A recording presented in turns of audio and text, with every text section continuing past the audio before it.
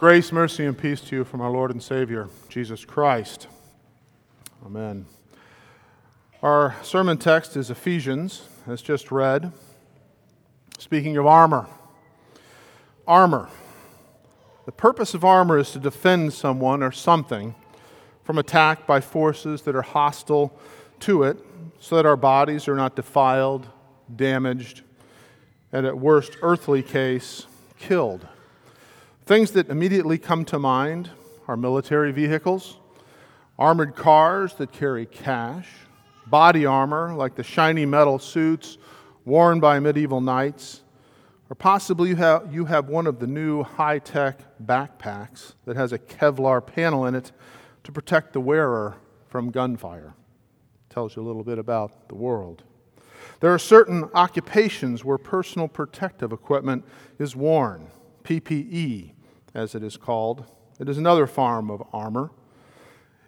In the healthcare field, gloves, gowns, and masks are worn to protect caregivers from contracting what a patient might have. Hazmat suits are worn by first responders to keep them safe in conditions where hazards may be known or simply suspected. I think we also have our own personal, even mental armor. Things we do that make us comfortable and help relieve the stress of life and give us joy. Some of these are pretty normal, too. For me, one of these was always music. I love music, any kind of music. And if you're an OJ's fan, you caught that and will now have an earworm. These types of armor, as important and beneficial as they are in each setting, are temporary. They also come with some cost. Armored vehicles and good body armor are expensive. I'm not sure anyone is overly concerned about saving money by purchasing bargain, cheap versions of those. You buy the best your money can buy. Your life may depend on it. The PPE used in hospitals and industry can come at great expense also. This can be due to the technicalities and specific situations they're created for, or simply, as I was familiar with in the hospital setting, the sheer volume of goods consumed.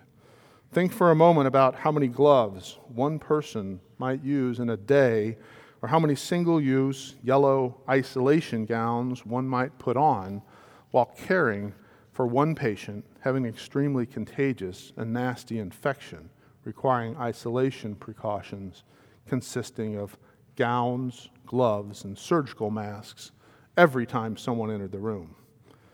Good armor is expensive, and it's necessary.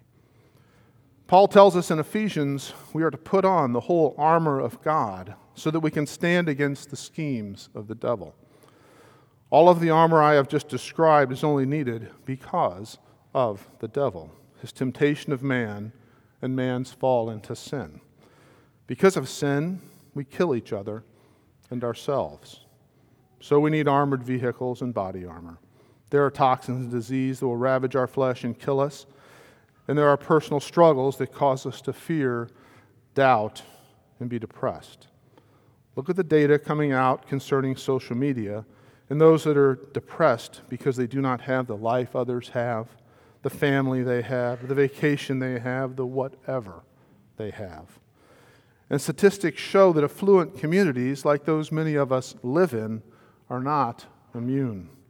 The depression, mental illness, drug use, and associated symptoms are just nicely hidden, tidily contained, much like the way our communities hide trash bins in garages, behind walls, and gated pens. It is there, but we don't like to see it and only deal with it when we have to, on trash day. On the other end of the spectrum, people can become so confident in themselves and their own abilities that they offend, putting off those around them, becoming self-centered with no care for those their selfish harms damage. They are on top of the world, but that world can come crashing down, destroying them and many around them in the process. All around us, people are struggling, and not with big questions of life and salvation and eternity. They put on armor while they just want to make their paycheck go a little further. They want to get along with their families. They struggle against depression, cancer, addiction, or guilt over past sins. They just want a day when life isn't a constant struggle in which they fail to seemingly do it right, whatever it is. It is not just those people. It is us too.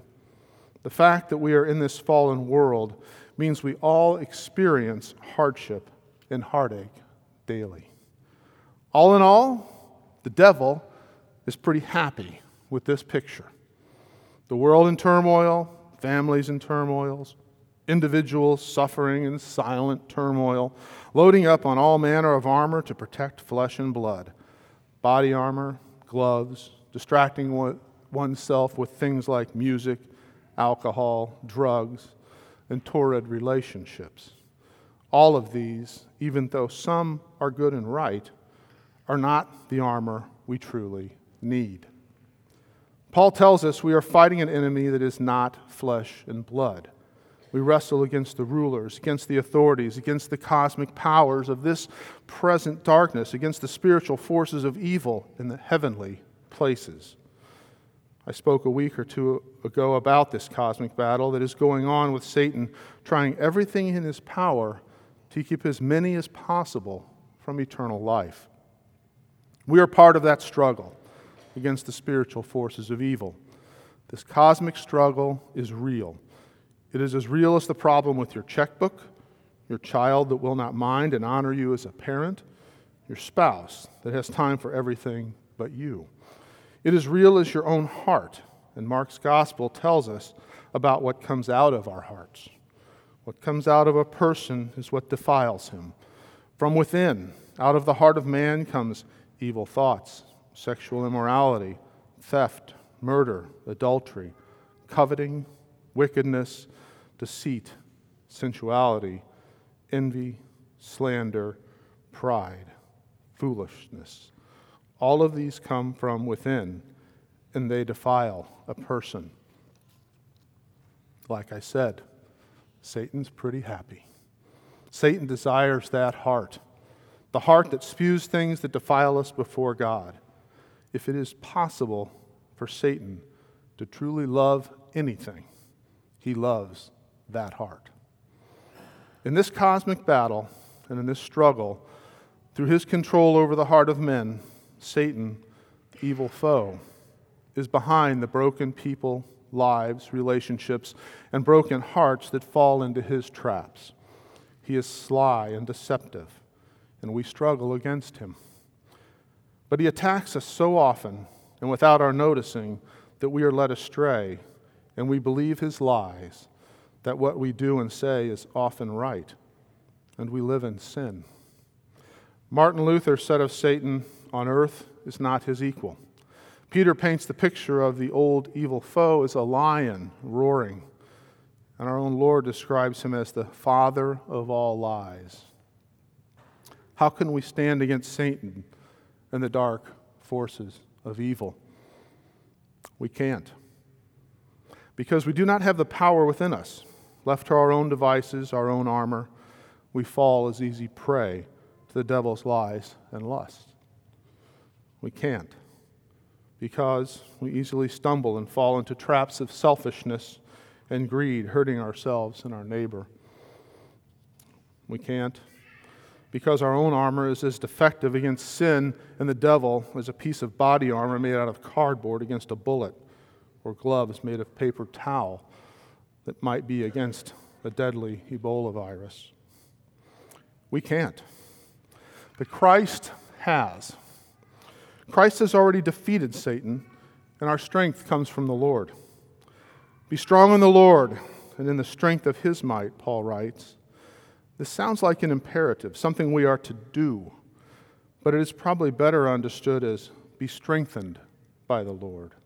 This is important because it is the action of God, his Holy Spirit, upon us that saves us.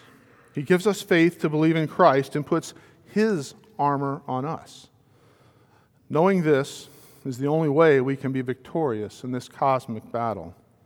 When we are strong in Christ, it is Christ in us doing the battle, and his armor is the cross with which he has defeated sin and death with his own blood. Jesus has defeated Satan. The battle being waged is with an enemy that is in his death throes. He is already dead. His fate is sealed, and he knows it. Satan simply desires to put as much carnage on the battlefield as possible. The carnage he desires is you and me. But Christ gives us armor. He gives it to us. And it is not some cheap might stop the bullet bargain store vest or might keep the infection from reaching you dollar store costume hazmat suit or might just make you feel happy and content as you die music kind of armor.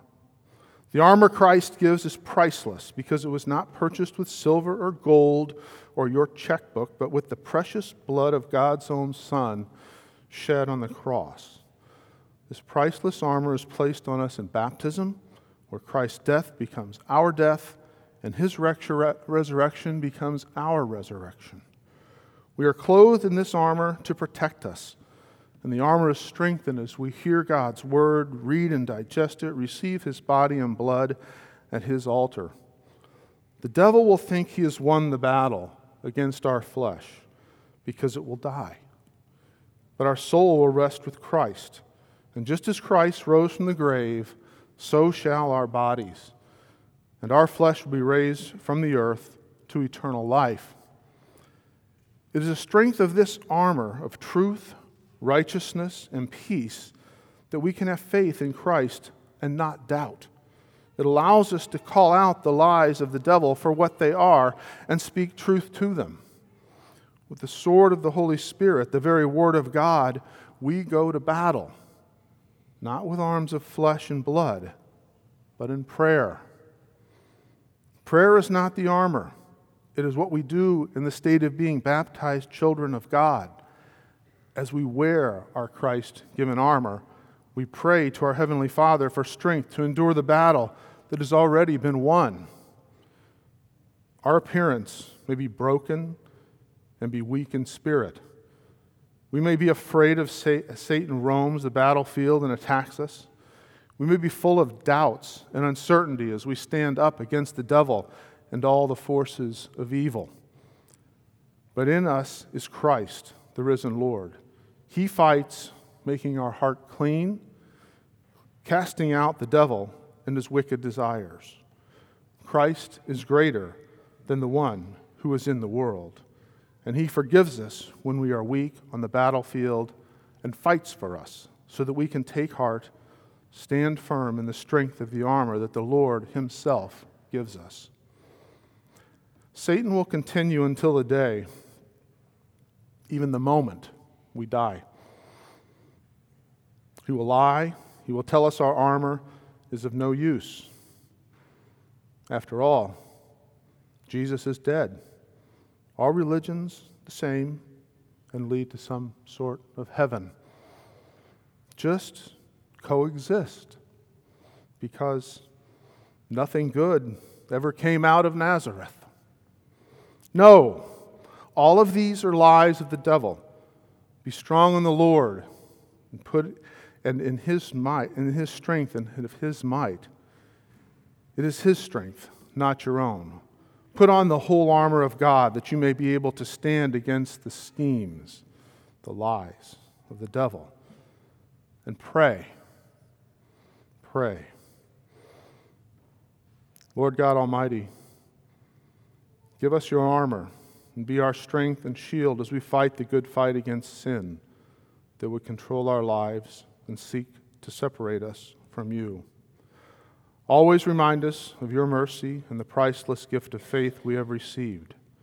Faith in the armor you have given us in our baptism that cleanses our heart and cannot be taken from us, even and most especially in the hour of our death.